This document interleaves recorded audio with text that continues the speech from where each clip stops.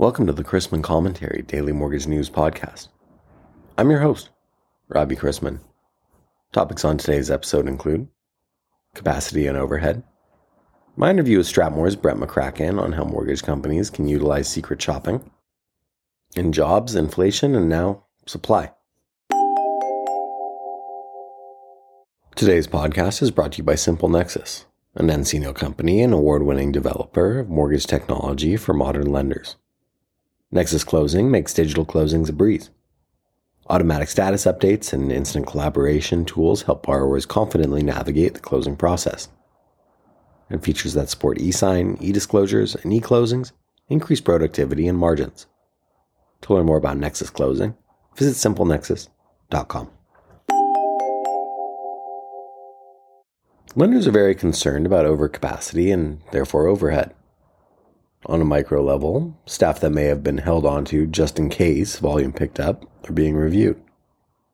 On a bigger scale, owners of lenders and vendors have seen their values decline, and mergers and acquisitions are definitely a topic. The latest example of this is Denver's Proprietary Capital announcing plans to buy 100% of New Jersey's American Financial Resources, or AFR. Employees and counterparties were told Friday. And on a macro level, this week, the economic calendar features fresh updates on inflation, with both the July Consumer Price Index and Producer Price Index reports. We also have auctions of 3- and 10-year notes and 30-year bonds going off at higher amounts than originally forecast, and yields generally on the rise. There's lots going on. The Fed remains concerned with wage inflation and views the cooling labor costs as essential to bringing inflation down to its 2% target. Job openings remained high in June at 9.6 million, which equates to 1.6 openings per unemployed person. Higher productivity in the second quarter helped keep labor unit costs increases lower over the quarter, rising 1.6% on an annualized basis compared to the first quarter's 3.9% increase and 2022's 7.4% increase. Manufacturing activity continued to contract while services expanded at a slower pace in July. With most sectors of the economy still expanding and wage growth still strong, rates are likely to remain higher for longer. For today's interview, I want to welcome to the show STRATMOR's Brett McCracken to talk about how mortgage companies can utilize secret shopping.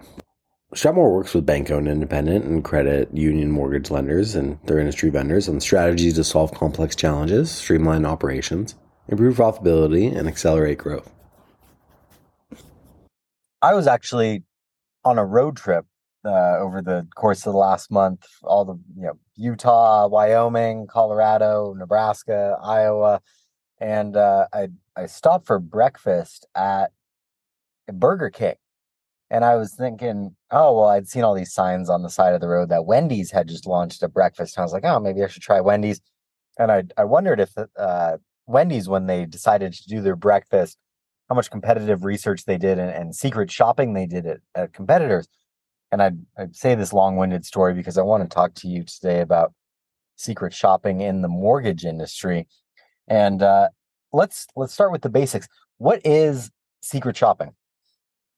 Yeah, so secret shopping is a great way to really inspect what you expect. It's either for the companies themselves to look at what consumers actually experience when they go through whatever their product or service is, or it's a way for them to look at what competitors are doing. We see both actually happen quite a bit in the banking space. Typically, we have more banks and independent mortgage bankers interested in secret shopping their competitors than themselves, which I always find kind of interesting. But it's a great way to have an independent third party, especially. And I think that companies should do this themselves, but you have to start with kind of the parameters. If you're giving to somebody else, it's that set of instructions to say, this is what we want you to go test.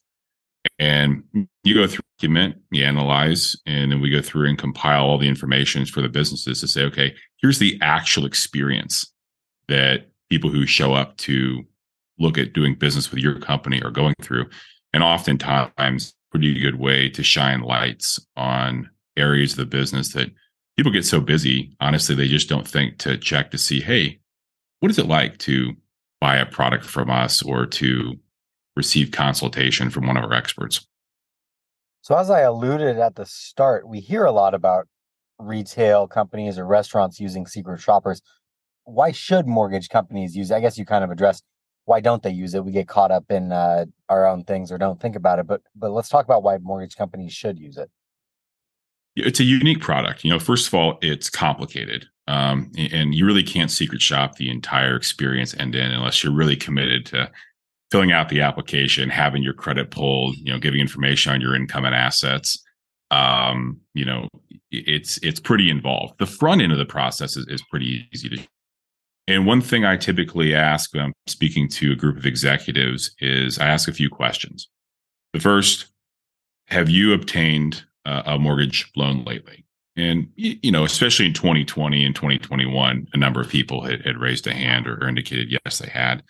And the next question I always ask is, did you obtain the company that you work at right now?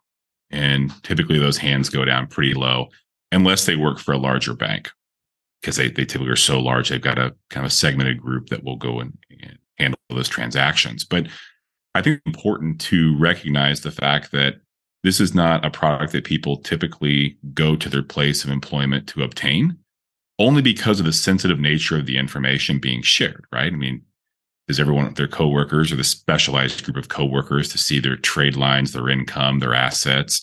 If there's a divorce decree, there's a lot of personal information that gets shared, obviously, during the process of obtaining a home loan. And so what I've observed is there are many employees, executives included, that simply do not know what the exact experience is because they've never experienced it themselves. They'll typically go with a friend, a competitor maybe, who's also a friend, because that's so personal. They want that experience to be outside of their peers who they work with on a day-to-day basis. And so I think that the first part is it's hard to replicate. If you were to say, hey, we all work at Chipotle, everyone can share that experience, right? Look at the company where you just want to show up as a consumer. You show up as a consumer, you walk through the front door, and it's a very symmetrical experience, right? You can easily see behind the counter, the end of the kitchen, you know what's going on. You have a good sense for what the actual experience. A mortgage is simply a lot more complicated. And you've got to invest a lot of time and energy into saying, what is that experience? And then how do you begin to test it multiple times? That's really where the challenge comes in. You want to play 15 times over 2 months. That's pretty easy to do. You might want to hit the gym after that as well. But to say, I'm really going to test our mortgage experience, you can't just test one experience. You've got to do it multiple times. And for that fact, I think that a lot of people just don't do it. My dad will be the first to tell you that I will hit Chipotle 15 times over a couple months. And true story, him and my sister actually got me a Chipotle gift card for Christmas last year. So this is hitting home. But let's talk about the barriers to secret shopping at this point. For mortgage companies specifically, what are those barriers that make it difficult? Yeah. So the first thing is you kind of need to know where to start, right? As I say, you don't want to just do one test, call it one and done, and say, okay, well, we secret shopped ourselves one time. You might have 1,000 different loan consultants, and they might be, across different regions, different offices. You might have a consumer direct model. You might have both. You might have both retail and consumer direct. So the first thing I think is a hurdle is to sit there, spend some time, and really thoughtfully put together what is your plan for what is it that you want to test. Sometimes we have lenders who say, I really want to test my best and brightest, the people that we hold up on a pedestal. And we want to see what's the experience actually like when you talk to them up front about getting, obtaining a home loan. And then they might want to test some individuals that just aren't quite hitting the mark. So they have all the attributes, they should be pretty good, but their numbers aren't really panning out, or their consumer feedback scores aren't very high. And then a really good one is we're seeing, especially with banks and credit unions, they tend to hire people that have really good customer experience skills, but maybe they don't have the background in home lending. And so they're going to put them through a training experience. And what those lenders want to see is how well is that training being applied in the real world. So the first thing you have to think through, I think, is what is it that you want to test, and what are you trying to get to? Senior executives in particular, they get so busy running the day-to-day business right now in this market. They're just trying to stay profitable or break even or get close to that. And so there's so much stress on leadership trying to keep the ship on course that they don't stop to think, hey, what is my experience like? So I think the first barrier is just acknowledging that I should go out and test the consumer experience. And the good news on that is there's some pretty low hanging fruit to do it, right? Grab your mobile phone, go on your website, and try to do some things that you think a consumer would try to do. For example, you might want to look up an originator, maybe referred over from a real estate agent. You may want to get some basic information on products, interest rates, information on being a first-time home buyer. One of my favorite things to do is to go fill out the contact form. I always measure to see how long does it take for someone to respond and what does the response look like. Not all websites even have a contact form, believe it or not. So, does your website have that? I like to start an application and then stop and see what happens. A lot of consumers will do that. They'll get to the point of where it asks for their social security number. And if they've not had an interaction with the institution before, maybe they're like, I don't really know if I want to do this, so let me stop. And so they'll stop. I like to see what happens. Does a lender have the workflow to then automatically load that call into a dialer and have someone reach out to check in? We've seen excellent results when institutions will go and they will proactively try to find those people who started and stopped.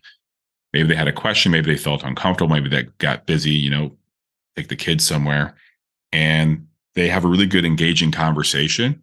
All of a sudden, they have a very high conversion rate as well. I also like to call in and speak to loan officers, and one of my favorite things to do is to ask for a quote in writing. If a lender's never done that, there's no barrier to it other than just picking up the phone and maybe if you have a distinctive voice, have a relative do it, a partner, a spouse, an adult child. Say, hey, I want you to call my company and here's what I want you to ask for. I like to see them do that. So those aren't barriers. Again, it's just kind of thinking about it. But when it comes down to lenders, additional barriers I think they have is the fact that we live in different worlds digitally, right? The lenders, whether you're the loan officer, the processor, the underwriter, you're typically living inside of a loan origination system.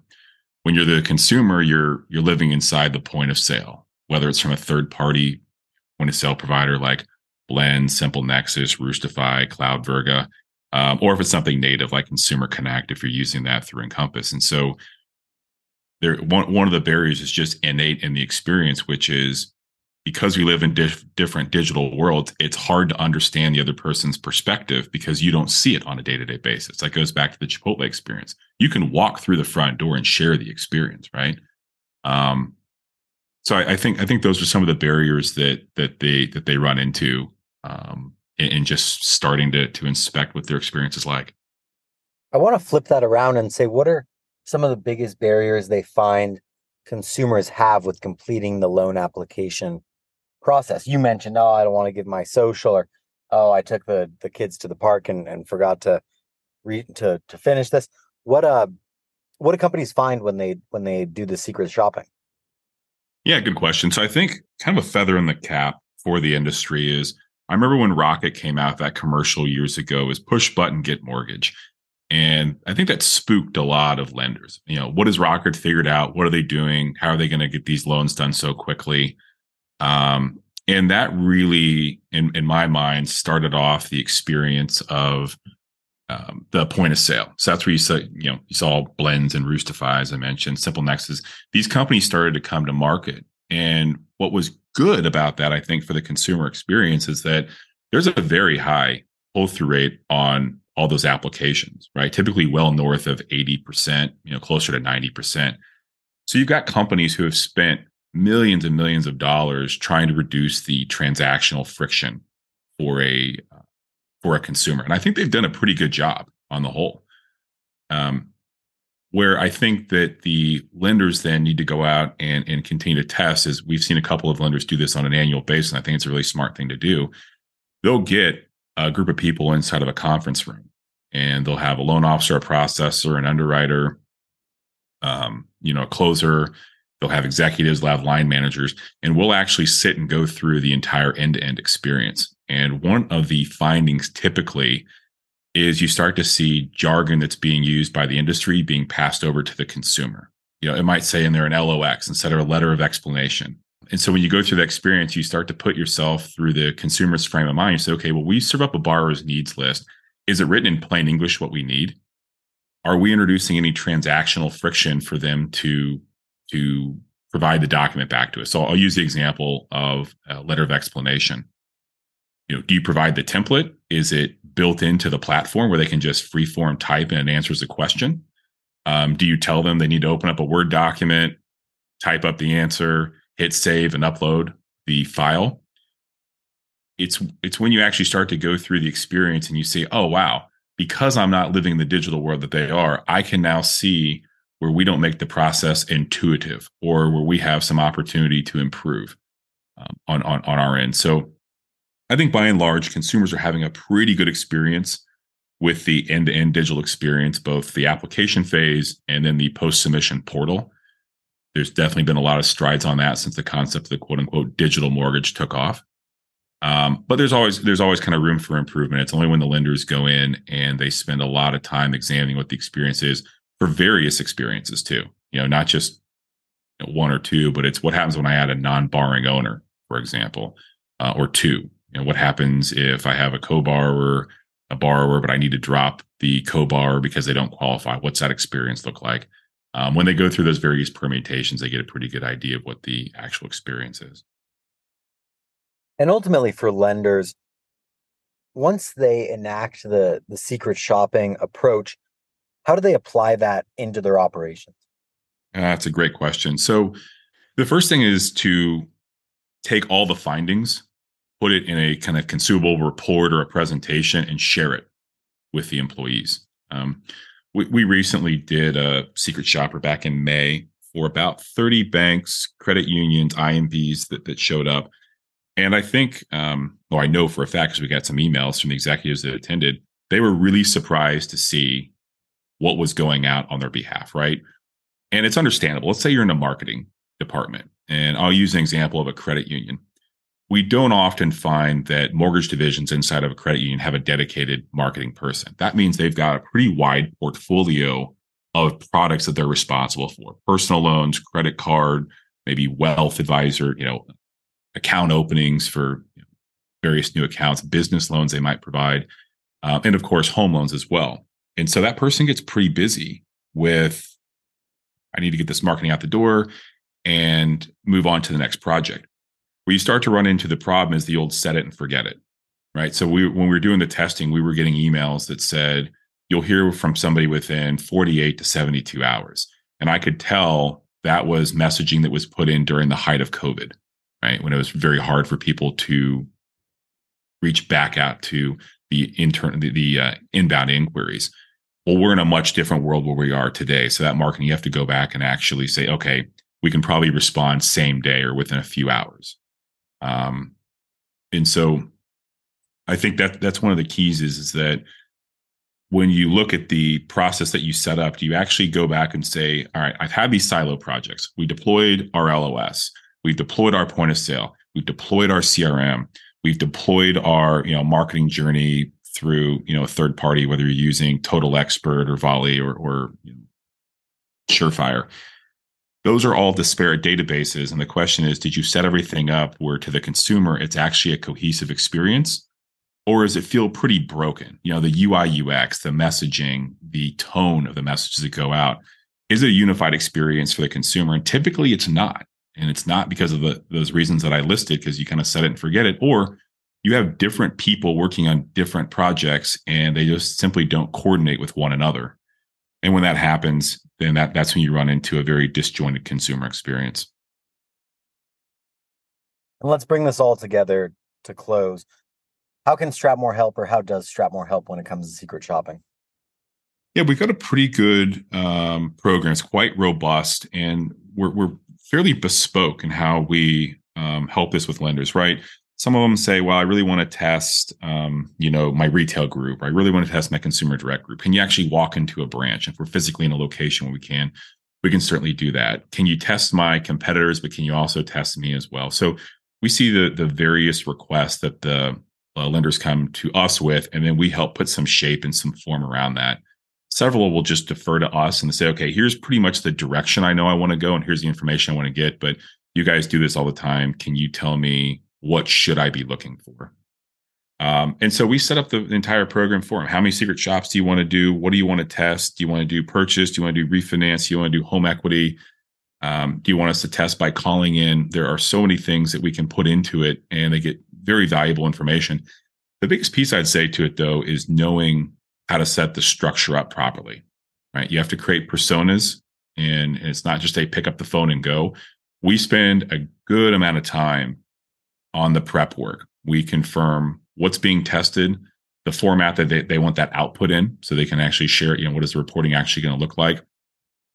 And what are the key metrics that they feel as an institution they're either falling behind on, or they think they're doing well, but they want to test it and see. So what we bring to the table is that third party, as I said, dispassionate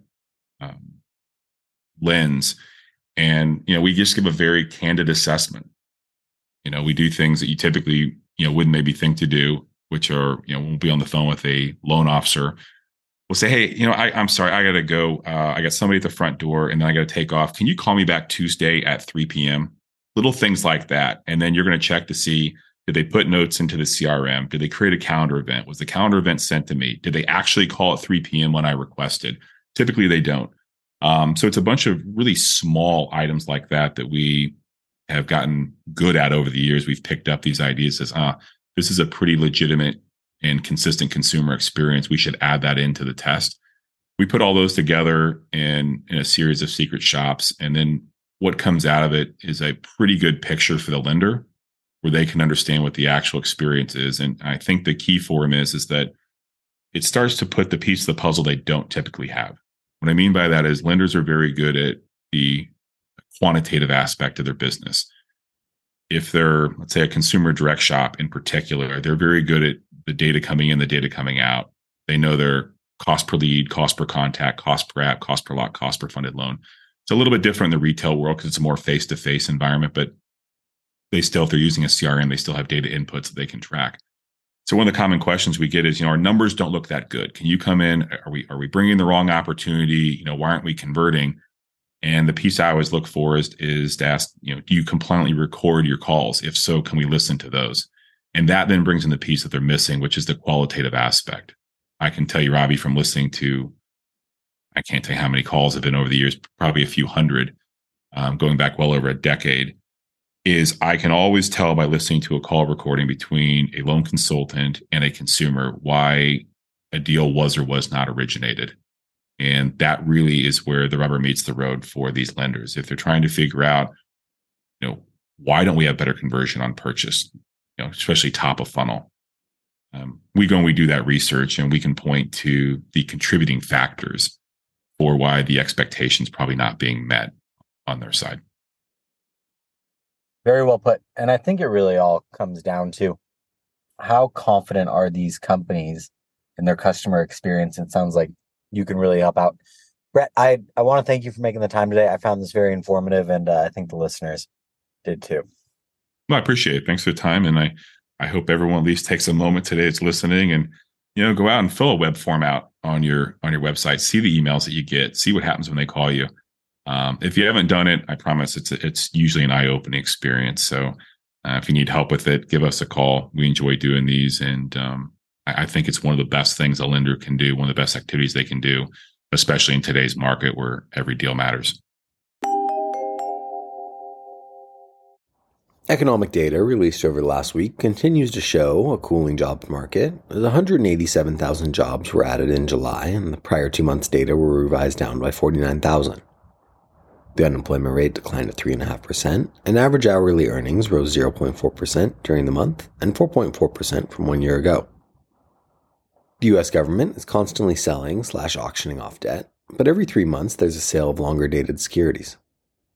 This week's market-moving events include the $103 billion quarterly refunding over Tuesday to Thursday, with consumer price index on Thursday followed by producer prices and Michigan sentiment on Friday.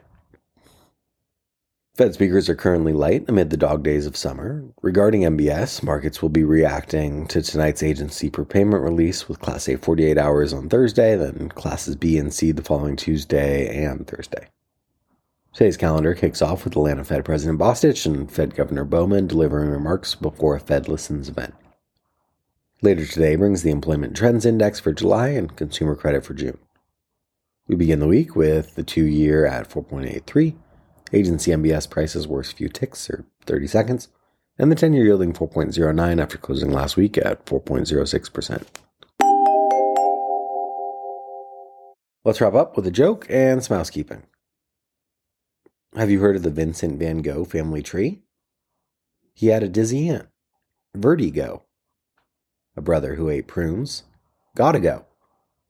The brother who worked at a convenience store, stop and go. His grandfather from Yugoslavia, Yugo. His magician uncle, where did he go? The nephew who drove a stagecoach, Wells Fargo. The constipated uncle, can't go. The ballroom dancing aunt, tango. The bird lover uncle, flamingo. An aunt who taught positive thinking, way to go. The little bouncy nephew, po, go. The sister who loved disco, go. The brother with low back pain, lumbar, go. And finally, the niece who travels country in her RV, Winnie Bay, go. Thanks again to today's podcast sponsor, Simple Nexus, an nCino company, developer of mortgage technology, uniting the people, systems, and stages of the mortgage process into one seamless end-to-end solution. Learn more at simplenexus.com. If you have any questions about the podcast or sponsoring opportunities, send me an email at robbie@robchrisman.com. Visit robchrisman.com for more information on our industry partners, access to archived commentaries, and how to subscribe to the daily mortgage news and commentary. To listen to or download past episodes of this podcast, search Mortgage News on any platform you get your podcasts from.